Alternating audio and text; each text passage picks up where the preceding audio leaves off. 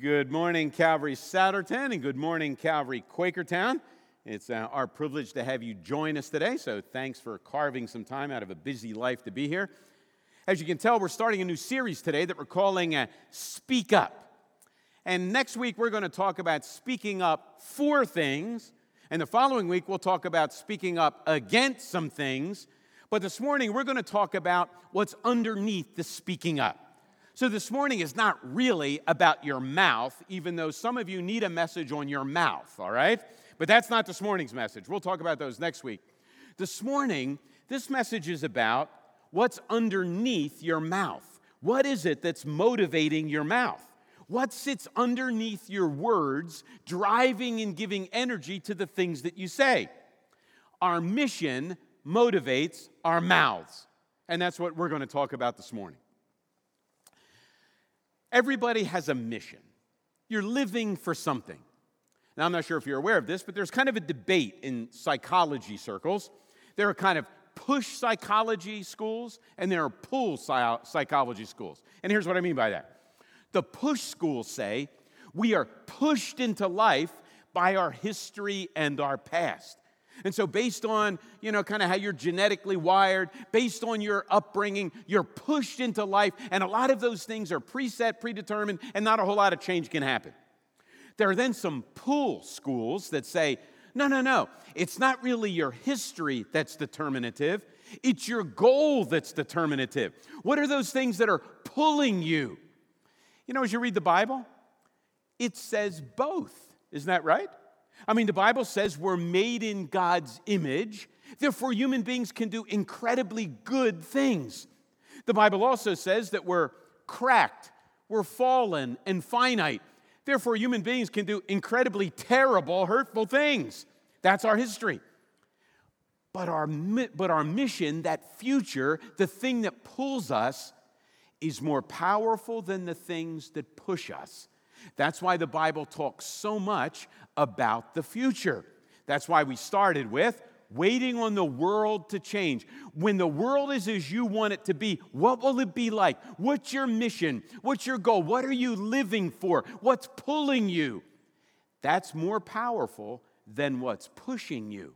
So it's our mission that motivates our mouths. So if we're going to learn how to speak up, we better understand something about mission. Now, in the New Testament, Paul gives us a great way to think about mission. In Philippians 1:21, he says it like this. For me, to live is... Now, I'm not going to give you his answer.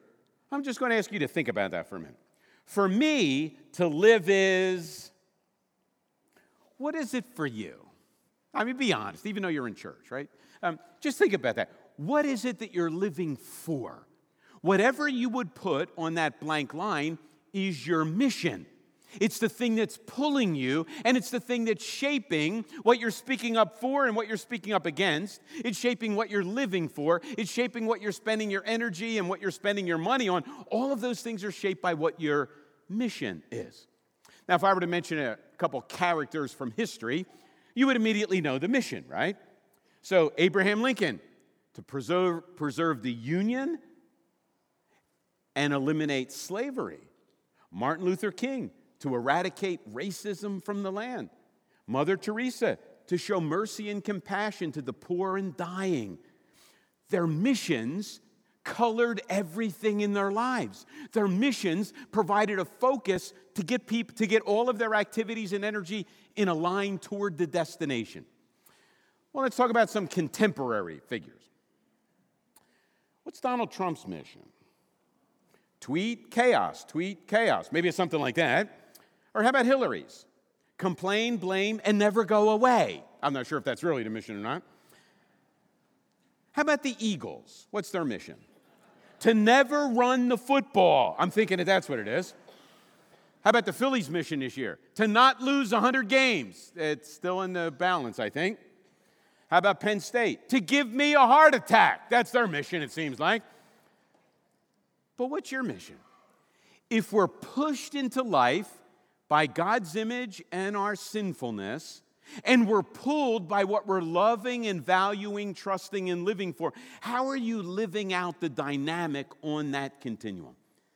Well, that's what we're going to look at today, and that's kind of what we're going to look at for the next few weeks. And we're going to do that by looking at some characters, 3 characters in particular, from the Old Testament book of Esther.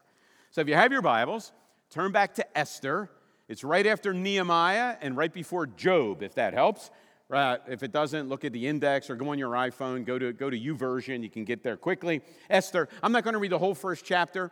I'm going to read a little bit of the first chapter, and we're going to look at one character from Esther, and we're going to try to answer this question. What's his mission? And once we can answer that question, you're going to see everything the guy does, all of the attitudes that he has, all of his actions flow from what he's living for. And we'll be able to answer the question in a little bit. He would say, for me to live is, but the point is, how are we going to answer the question? We'll follow along, and I'll read the first few verses of Esther chapter 1 and see if you can discover what's this guy's name and what's his mission. This is what happened during the time of Xerxes. The Xerxes who ruled over 127 provinces stretching from India to Cush. At that time, King Xerxes reigned from his royal throne in the citadel of Susa. And in the 3rd year of his reign, he gave a banquet for all his nobles and officials, the military leaders of Persia and Media. The princes and the nobles of all the provinces were present. For a full 180 days, he displayed the vast wealth of his kingdom and the splendor and glory of his majesty. When those days were over, the king gave a banquet lasting 7 days in the enclosed garden of the king's palace for all the people from the least to the greatest who were in the citadel of Susa. The garden had hangings of white and blue linen, fastened with cords of white linen and purple material to silver rings on marble pillars. There were couches of gold and silver on a mosaic pavement of porphyry, marble, mother of pearl, and other costly stones. Wine was served in goblets of gold, each one different from the other, and the royal wine was abundant in keeping with the king's liberality. By the king's command, each guest was allowed to drink with no restrictions, for the king instructed all the wine stewards to serve each man what he wished. Queen Vashti also gave a banquet for the women in the royal palace of King Xerxes. On the 7th day, when King Xerxes was in high spirits from wine, he commanded his eunuchs to bring before him Queen Vashti, wearing her royal crown in order to display her beauty to the people and nobles, for she was lovely to look at. But when the attendants delivered the king's command, Queen Vashti refused to come. Then the king became furious and burned with anger. We'll stop there.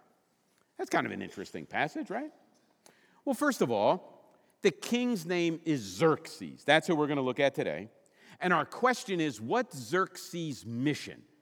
So here's how the chapter begins. This is what happened during the time of Xerxes, the Xerxes who ruled 127 provinces all the way from India to Cush, India to Africa. Basically, Xerxes was over all the known world. He ruled pretty much all that there was to rule. How many of you have seen 300? Raise your hands. All right, then you know Xerxes, and here's his picture. I'm not sure it really looked like that. And again, the basic gist of 300 is kind of right. There was lots of theatrical license in the movie. But there, Sparta was fighting Xerxes. You remember that? And Xerxes was king of the world, and he thought of himself as a god. What was his mission? Or rather than just kind of think about that, let's look at what we read in chapter 1. First of all, Xerxes was kind of the king of partying. Do you notice that? In the short space of the verses that I read, 3 parties were mentioned. Well, let's take a look at the parties, because I think in the parties we can kind of get to his mission. First of all, there was a party, and party number 1 was for all the VIPs. Did you notice that? All the vice presidents, all the governors, all the mayors, all the people that were somebody. Now you have to remember, if Xerxes, the king of the world, sent you an invitation to come to the party, you could not go. Like you couldn't write back, I'm really busy. I don't think I can make it. No. You were going to make it or you wouldn't be around to be a VIP anymore. No need to fear. None of you would have been invited. All right? It's for the VIPs of the empire. The party lasted 180 days. For those of you that aren't too good at math, that's 6 months. So what's 6 months from now? It'll be the beginning of spring. Thank you, Jesus. In fact, I was thinking about this. I would love to have a button that on the first Sunday of fall, I could press it and it would become the first Sunday of spring. Wouldn't you like that? Now, some of you like winter. Yeah, you're sick, all right? But if you're like me, 6 months from now is the end of March and it's spring. We'll be sobering up from the Eagles Super Bowl victory parade, right? Spring training will be in full swing. The holidays will be a distant memory. You'll have already forgotten everything you've got, or most of it will be broken by then. This party went on for 6 months. And what did he do at the party? He paraded his wealth and all that he's accumulated to all of the VIPs that gathered. Now, why do you think he would do that? To impress them. Why do you think he would do that?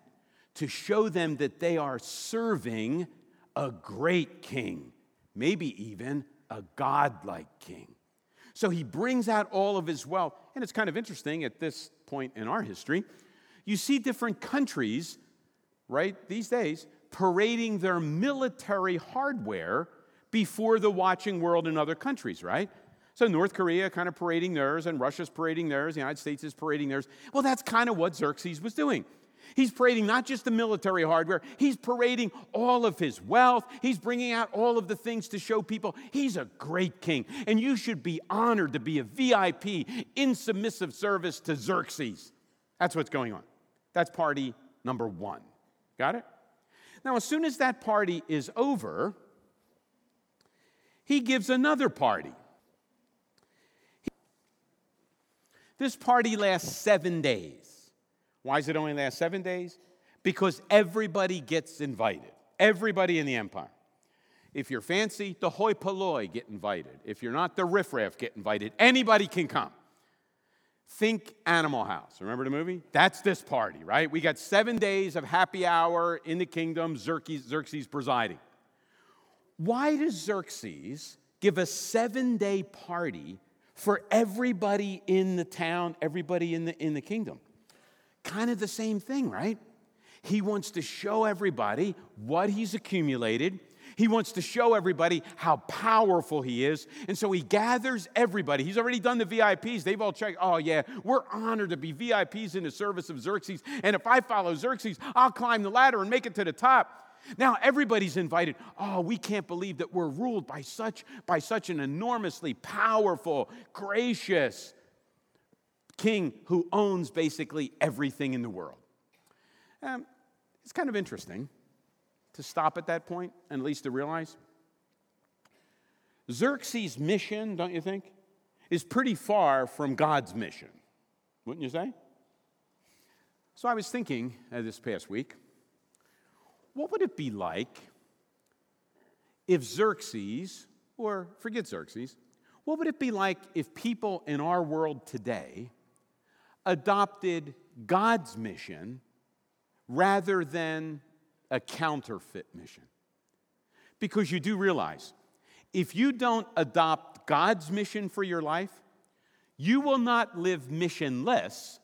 You will adopt a competing counterfeit mission. Human beings are made to have to live for something. We're kind of purpose, teleologically oriented creatures. You have to live for something.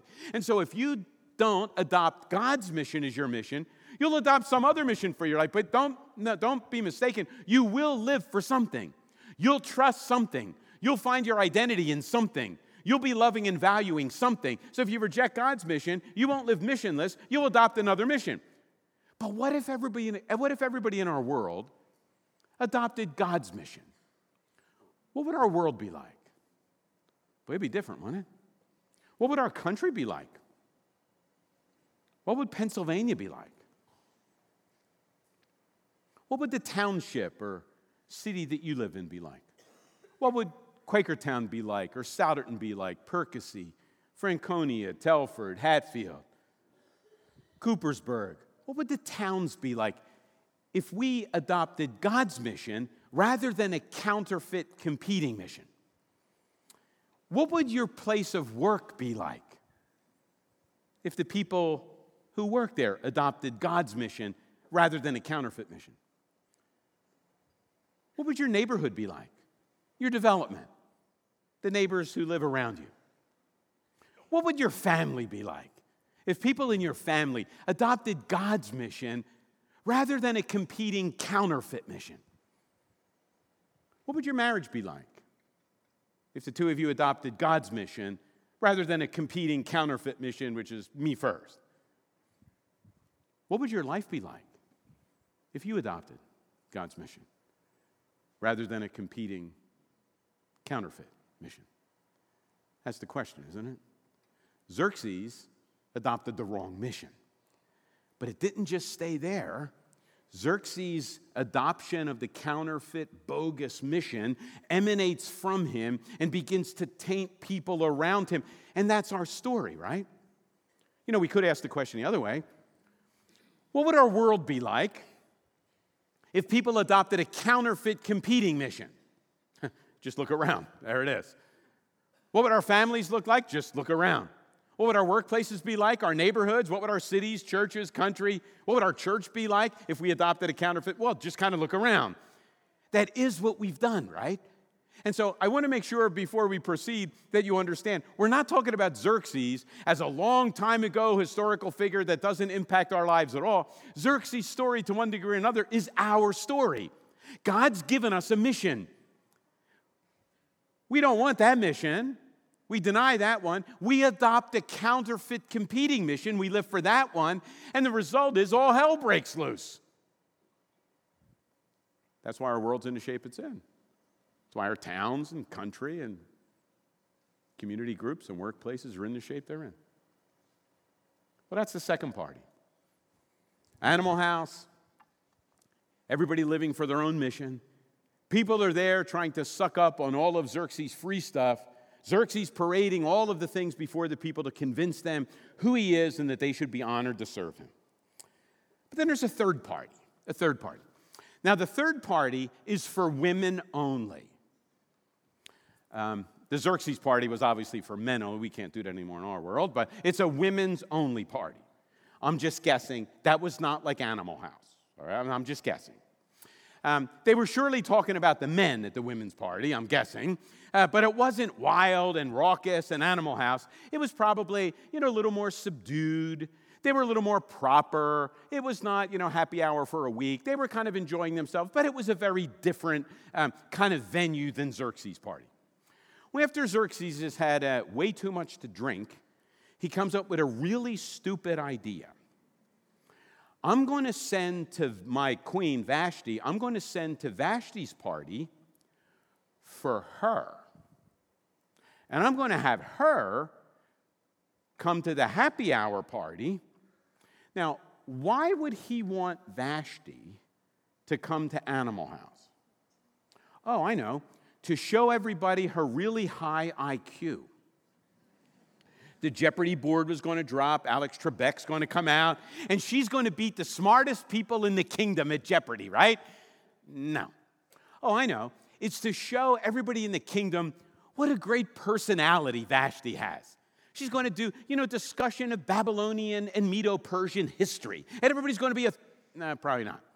I know. She's going to show her stand-up skills. She's going to get up and make everybody laugh, right? She's like the best comedian. No. Why does he want Vashti to come? Because he wants to parade her as his trophy wife. He wants to parade her the way a 4-H'er parades the heifer at the show, right? And he wants Vashti to kind of come out because it tells us she is really nice to look at, right? Some things never change, right? So in our world, often a woman's identity is often perceived more by what she looks like than the substance of her character and who she is. Some things never change. So Xerxes wants Vashti to come because she's lovely to look at. Now, if you put yourself into Xerxes' shoes, we're still trying to figure out his mission. And what's his mission? He wants to appear powerful. He wants to show everybody all of his possessions. And he wants to show everybody that he's got the best-looking wife in the kingdom, right? And so he wants Vashti to come, so all the men are drooling, saying, oh, I wish I had a woman that looked like that. And here's the kicker. Vashti says, oh, well, thanks a lot, Xerxes, but no thanks. Uh-oh. Well, that really brings us to a section of the book that we kind of understand, but you probably don't realize there's actually a literary term for that. We would say it's ironic. The technical term is the Bible is full of peripety. Peripety. Now, here's what peripety means. Peripety is a sudden change in direction. You're headed one way, and all of a sudden, everything changes. Let me give you a couple of examples from TV. You ever seen a commercial? It comes on, and there are a group of people eating in a diner. And some guy outside puts a mask on, and he enters the diner. He's going to rob the diner. Have you seen this commercial?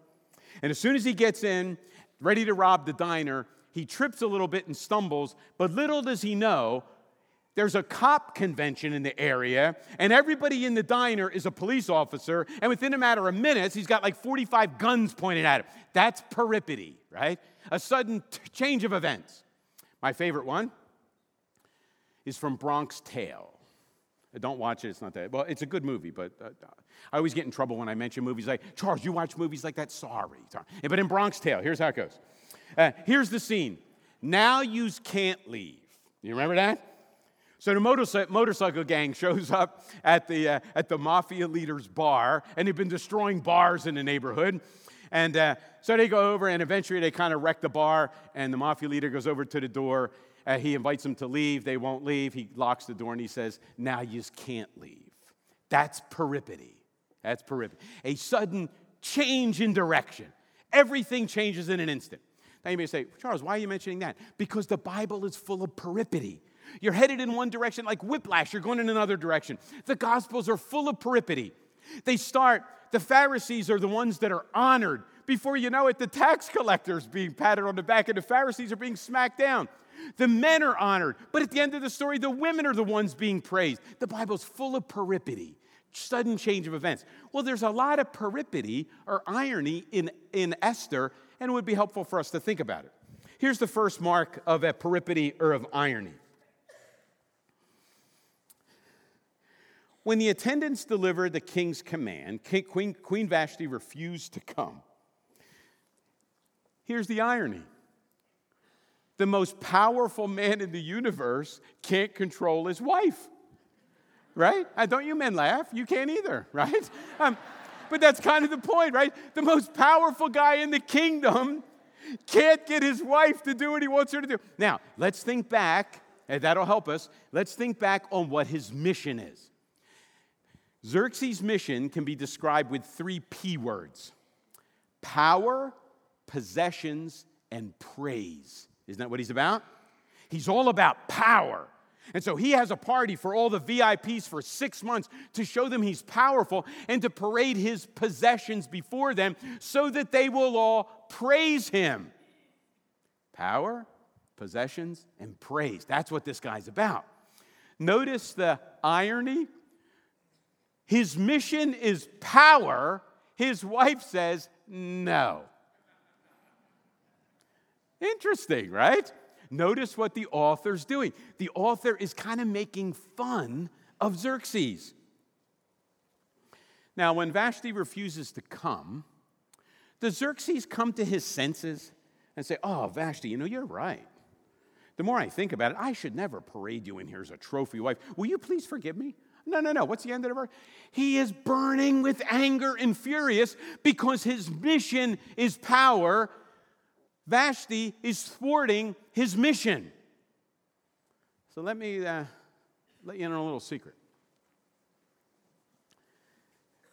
Think back over this past week, or you keep this in mind this coming week,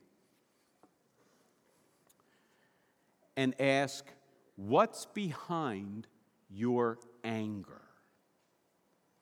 Anger is always a second emotion, never a first emotion. Why is that? We get angry when what we value is threatened or taken away. That's why often the Bible says anger is ungodly and wrong. Not all anger. If you're angry over something good being taken, that would be righteous anger. There is such a thing. Jesus gets angry. God gets angry, the Bible says. But most of our anger is because we've adopted a competing, a counterfeit mission, and then somebody kind of interferes, threatens our counterfeit mission, and we get angry. Here's Xerxes. His mission is to show everybody how powerful he is. His wife says no. He's angry because his mission is threatened. Funny how that works, isn't it? As you continue on, you discover part of the reason is not just the power deal, it's the praise thing. Word's going to spread through the kingdom that Xerxes isn't nearly as powerful as we all thought. He showed us all of his tanks and all of his airplanes and all of his weaponry, but he can't control his wife. And once word spreads, he's losing praise. His mission is threatened. He is now ticked off. What's the second irony? Here's the second irony. The smartest man in the world doesn't have a clue what to do. Isn't that right? He doesn't know what to do. His wife says he doesn't know what to do. Should he have her executed? He doesn't know. So he convenes the Supreme Court, right? This is an issue of state. It's not just a personal offense. He convenes the smartest legal minds of the empire because he doesn't know what to do. The most powerful guy in the world can't control his wife, and the smartest guy in the world doesn't know what to do. You see what the author's doing? The author is making a joke out of Xerxes. Oh, yeah. And if you adopt a counterfeit competing mission that you live for, you'll be a joke too. Because the irony and the peripety of that is that the gospel and King Jesus wins. Isn't that part of what's going on? Well, there's one more irony, and we'll see more of this next week. The third irony is Xerxes wants a trophy, submissive, good-looking, silent wife. He's got Vashti, though. He trades in Vashti, and all of you women could probably identify with this. Think about this. The Supreme Court comes back, and here's what they say. Here's the verdict. Vashti, you refuse to appear before the most powerful king in the universe. You refuse. So your sentence is you can never appear before him again. And she probably said, seriously? Like, you're kidding, right? That's like my punishment? I've been living for this day, right? He is then angry. He wants a trophy, silent, submissive, completely obedient, doormat kind of wife. He's got Vashti, though. Yeah, here's the irony. He trades in Vashti and gets Esther. He wants Barbie. He's got Vashti. He's getting a Green Beret. He's getting Rambo next week, right? So he thinks he's getting a doll that's going to get what he wants. He gets a G.I. Joe that's going to call the shots, and she's going to control the narrative from here on out. How ironic is that in the story? Another peripety, right? So there you see the three moves. The most powerful man whose mission is power. The guy whose mission is praise, whose mission is possessions, and he's treating his wife as a possession. Those things are his mission. His mission is thwarted and denied by his wife. He is ballistic because of that. And he gets rid of all of that, and what he gets in return is not what he bargained for. Interesting. Well, let's ask a few questions as we end. I'm not going to leave it like that. A few questions. We need to kind of pop the hood of our soul every once in a while and ask how we're doing. So we're going to use Xerxes to figure this out a little bit. On Thursday morning, I went to Lube Through down here on 309 to get my oil changed. Because the little sticker on my windshield said I should have gotten my oil changed 1,000 miles ago. I'm cheap. I don't obey the sticker. Mechanics rip you off with that 3,000-mile thing, right? I'm going to wait till 4,000. Beside that, Kim's on my back. I don't change the oil, all right? So I drive to Loop Through. I drive in, and we kind of know the family that owns it. I don't get a discount. I wish I did. I don't get a discount, but I know the family. I pull in on the thing. He reaches in, takes the sticker. Do you want us to check your pressure and fluids? Sure, as long as I'm here, check everything. And at Loop Through, you stay in the car, right? So I'm sitting there talking to the guy. He no sooner started typing things in the computer. Guy underneath, I hear stuff banging. He's working on it. I hear, "Oh, stop, guys, stop." What's the problem? You have another 1,000 miles before your oil change. I said, what? I said, no. The sticker says I'm 1,000 over. Yeah, that's because the stickers print automatically for 3,000, but your owner's manual and your car says you shouldn't change oil except for every 5,000. Can you believe a mechanic's telling me this, right? I mean, I thought they'd change every 100 miles if you take it in. I said, really? He said, well, do you want us to change it anyway? I said, heck no, give me my sticker back. So I got my sticker back. I put it back on the windshield. I said, I'm not paying you for it. No, you're good. I pulled out. I got another 1,000 miles. I'm not going back for another couple weeks, right? But here's what I was thinking driving back to church. When's the last time I popped the hood of my soul? I kind of asked myself some hard questions about what's going on inside. He had to tell me where the button was to pop my hood, too. Sorry. Do you know where the button is to pop the hood of your car? When's the last time you checked the fluids and pressure of your heart? You know, it's good to kind of do that periodically with your car. It's absolutely essential that we do that regularly with our motives and what we're living for. So here are a few questions. Here's the first one. What is your competing counterfeit mission? Don't tell me you don't have one because you're in church. I know you do.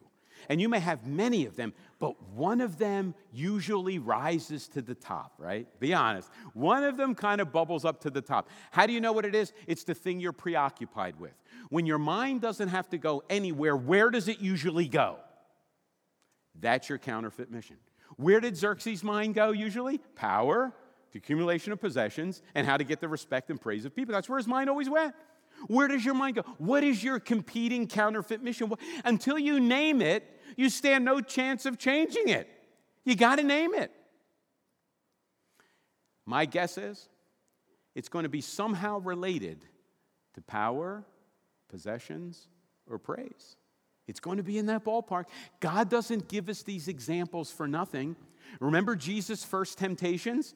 It was about possessions, stones to bread. It was about power, angels will catch you. It was about praise, everyone will follow you. Those are that's the modern moral trifecta, right? Power, possessions, praise. Which one is your one?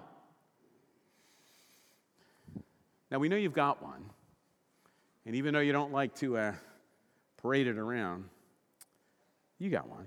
And so do I. Maybe we have a couple that compete. What would it be like if we all, next week, had to wear T-shirts with our real counterfeit mission put on the front of them, right? I don't care if it's 100 degrees. Most of you would have jackets and sweaters on next week, right? Because we'd be embarrassed by the things we're really living for. When's the last time you popped the hood of your soul? You kind of check the pressure and stress of your heart to ask, what are you valuing? What are you trusting? Where are you finding your identity? What are you living for? What's inside? You know what, Xerxes? What's yours? What's yours? You got one. Second question. Do you know that Jesus was also tempted by a counterfeit mission? In fact, it shows up regularly through his life. I already mentioned the temptations, right, in Matthew chapter 4, Luke chapter 4. And so what happens? Satan comes and says, Jesus, you know what? I know you're here to serve God, you serve your Father. I know, but you know what? If you would just satisfy your hunger by turning stones to bread, Jesus said, if you would do this, you could avoid a lot of pain. Jesus, if you would just worship me, I'll give you all the allegiance of the people. They're counterfeit missions, right? That's at the beginning of his ministry. Jesus is tempted to live for something other than what God's calling him to live for, just like you. How about when he's telling Peter, hey, Peter, let me kind of spin out the rest of the story for you. It goes something like this. I'm going to be arrested. I'm going to be mistreated. I'm going to be executed. Peter says, whoa. Jesus, you better read the Bible. That's not in the plan. No. Jesus, you're the Messiah. You're the King. You're going to ride right to the throne. And Jesus says, get behind me, Satan. Peter's presenting the counterfeit mission. How about in the Garden of Gethsemane? Jesus is wrestling with the counterfeit mission, right? Am I going to drink this cup of God's wrath, drink the cup of suffering for sin that I didn't commit to the bottom, or am I going to throw the cup away, and since I didn't commit sin, I'll be fine? But he drinks the cup. Jesus is tempted by a counterfeit mission regularly, and so are we, and will we be? Well, that raises one last question. Do you know the rest of the story? So Jesus was tempted by a competing counterfeit mission throughout his life, and here's the rest of the story. He said no to the counterfeit mission over and over and over and over again. It didn't come once, it came consistently, over and over. Jesus said, no, I'm going to live for God's mission. I'm going to live for God's mission. You know, churches, organizations, all are tempted with a counterfeit competing mission, aren't they? So can I just tell you? A counterfeit competing mission for church is this. Let's have church for where my preferences are the top priority. Can I just tell you, folks? That's a counterfeit competing mission. We're not here for our own sake. We're here for the people that aren't here yet.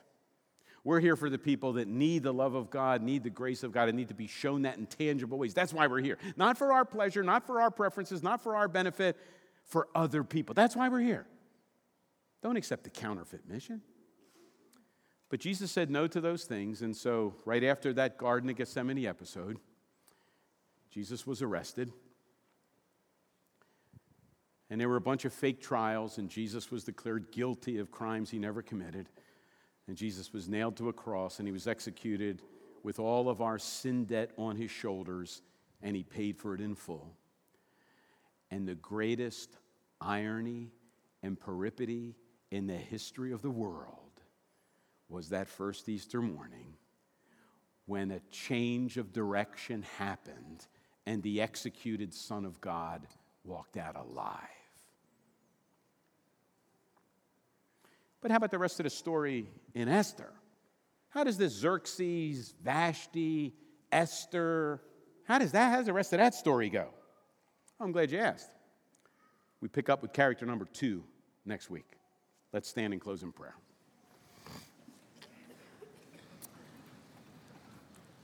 Father, we give you thanks for accounts like this, as painful as they are. We confess that often as we read the Bible, we don't read ourselves into the story, but I hope we do that today, because in some small way, we follow the example of Xerxes. We're tempted by counterfeit competing missions, and we adopt them. And we can tell we've got a counterfeit mission because we speak up for the wrong things and we speak against the wrong things. Lord, I pray that you would bring the irony and peripety of the gospel into our lives in greater ways. We're headed in one direction, living for a counterfeit mission, but a sudden, radical, continuous change of direction occurs where we give up the counterfeit missions, we adopt Jesus' mission as ours, and now we set our sights on continuing what Jesus started. We pray in his name. Amen.